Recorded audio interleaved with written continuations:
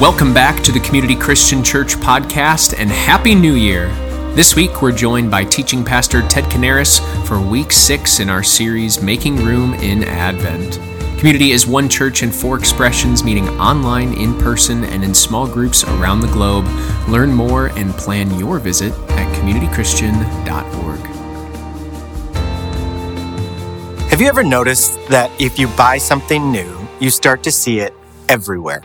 For example, I recently bought a black Honda Pilot. It's nothing fancy, but it's a solid car that I hope won't give me any headaches. But before I bought it, I would never pay attention to them or even really notice them. But now I see black Honda Pilots everywhere.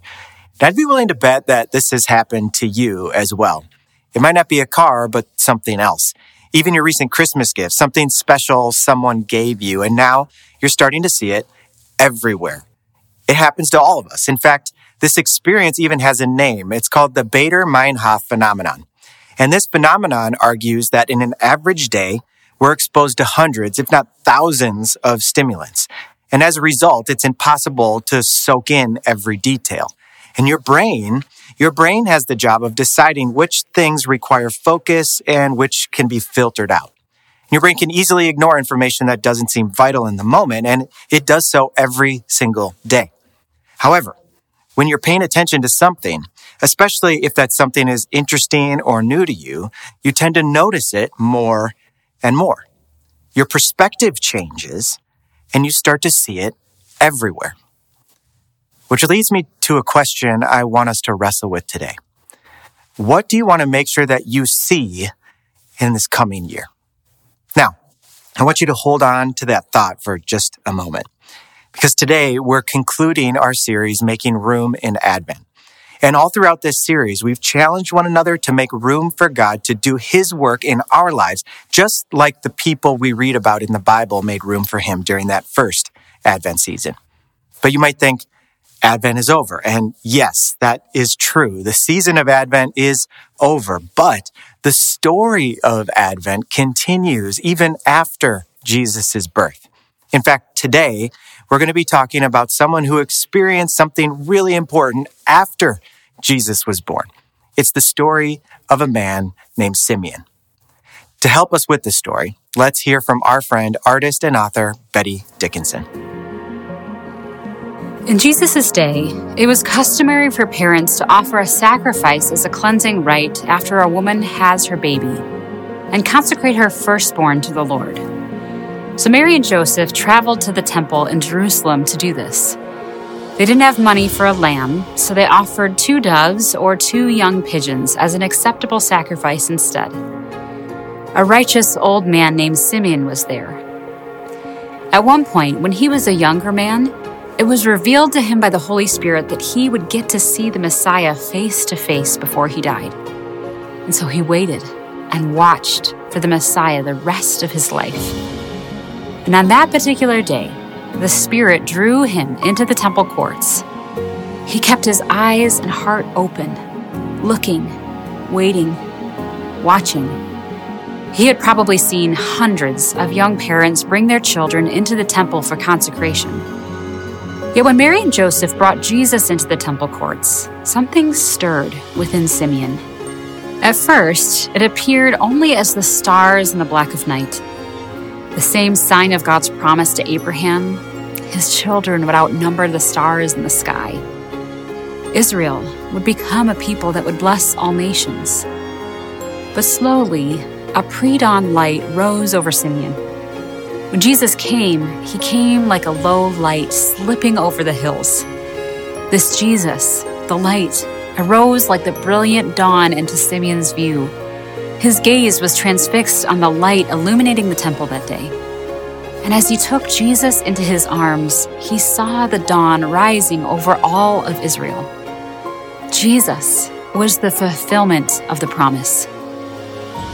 Simeon had eyes to see the Messiah, to see Jesus. I wonder, do you?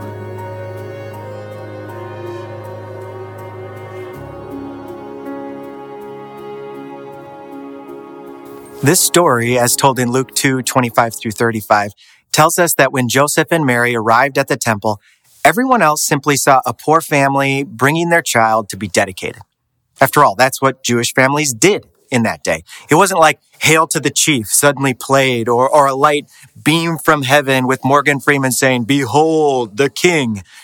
Yet Simeon saw that something more was happening here. He was watching and waiting for something more. The Holy Spirit was with him on that day, and it was helping him to see something that looked completely normal and mundane to everyone else. It was actually something sacred and something holy. And here's the good news for us today. The Holy Spirit can do the same thing for us. He can give us the eyes to see differently, eyes to see what really matters.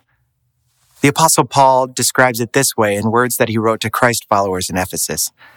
He says, "I pray that the eyes of your heart may be enlightened." Years ago, there was a popular worship song we would sing with these words. It would say, "Open the eyes of my heart, Lord. Open the eyes of my heart. I want to see you. I want to see you."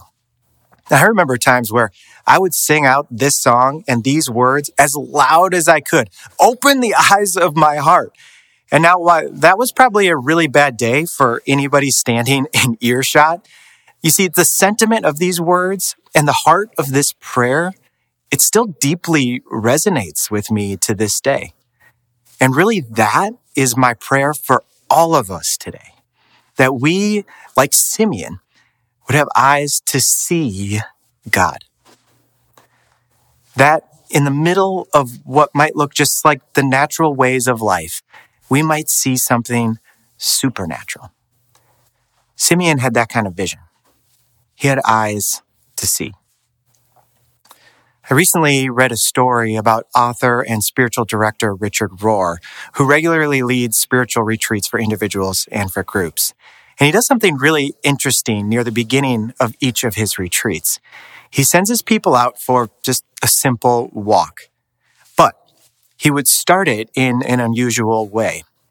Rohr would first draw a line in the ground in front of them, and he would say, "This is the line of beholding." Then he invites everyone to cross the line to begin their walk. To begin something ordinary, it's just a walk, but they're to do so with eyes that are expecting to behold. To behold means to take in and observe, to be sure to see, to not miss. Beholding is really like expectant observation. It's a commitment to see. I mean, really see.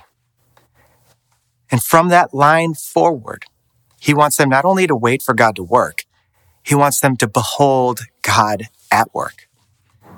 He says that every single time people cross that simple line, they come back from that walk seeing things that God has shown them that they probably would have missed without that heightened sense of awareness. They have eyes to see. Simeon had eyes to see because the Holy Spirit revealed to him that what looked completely normal was actually packed with the supernatural.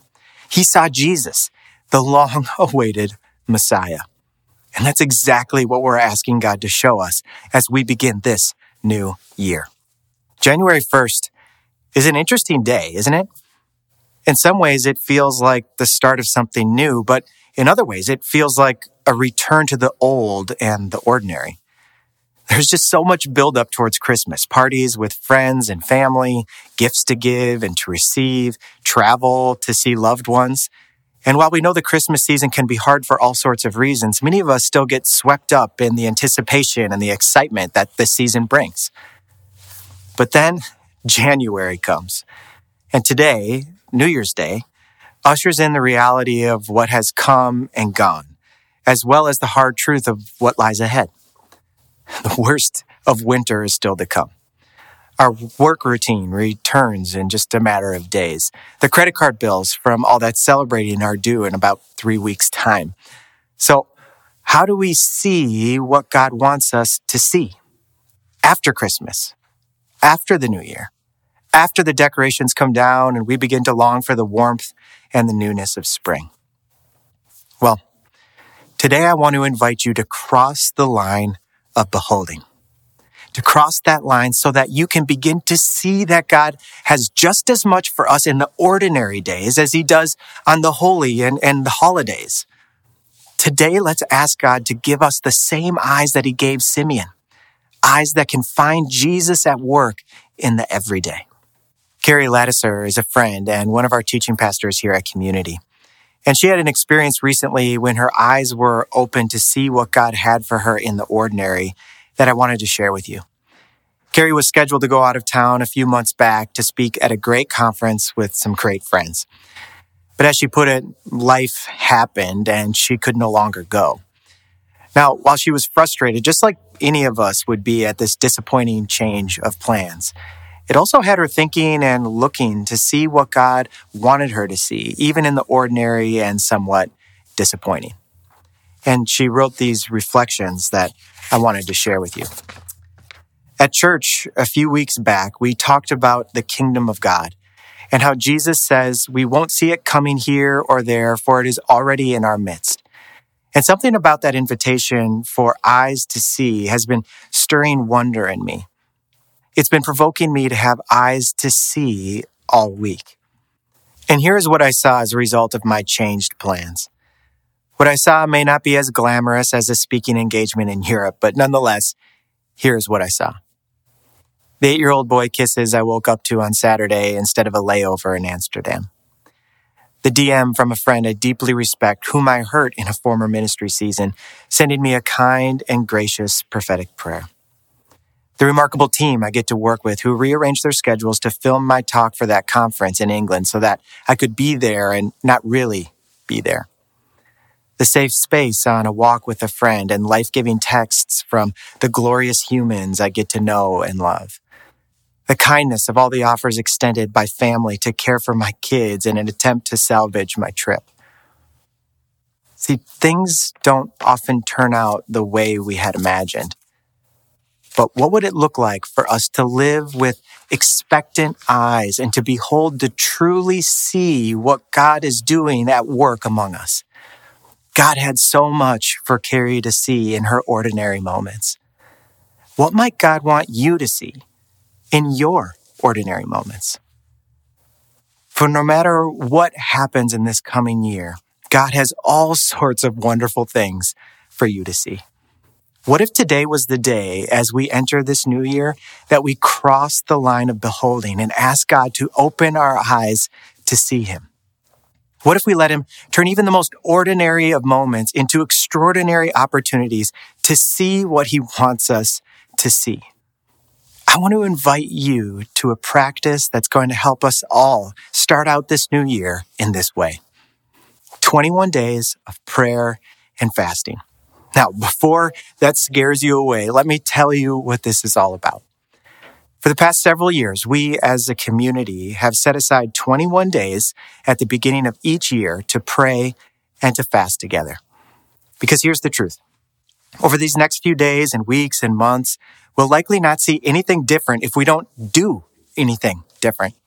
And these 21 days are simply a way for us to create more intentional space to see and to hear from God. This year, the 21 days will start next Monday, January 9th, and go all the way through January 29th. And during those 21 days, we want to invite you to fast from something that will become a reminder to you to behold God in a new or in a deeper way. You might choose a traditional fast where you can fast from food on certain days or times of day and use that time you'd normally be eating or preparing food to pray.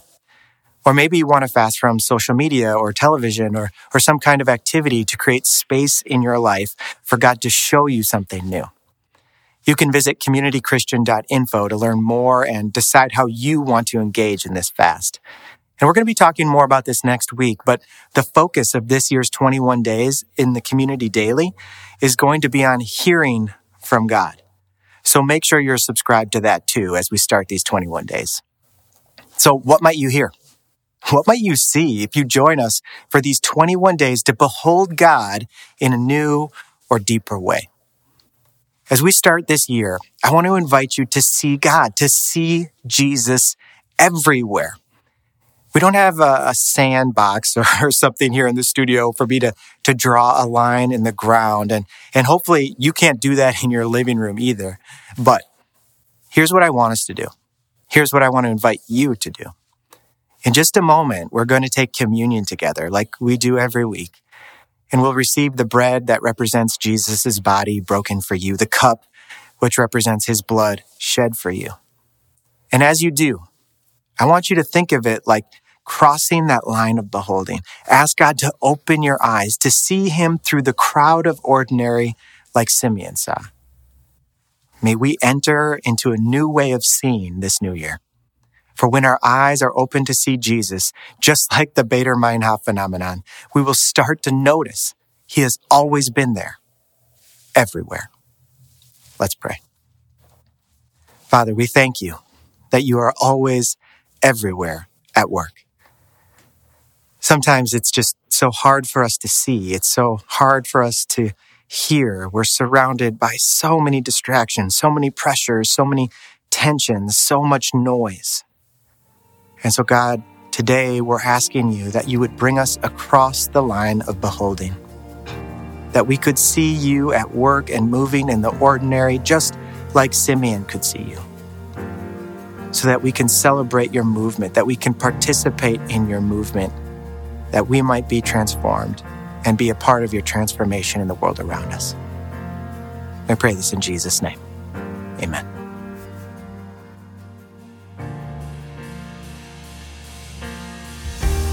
We hope you were encouraged and challenged by today's message.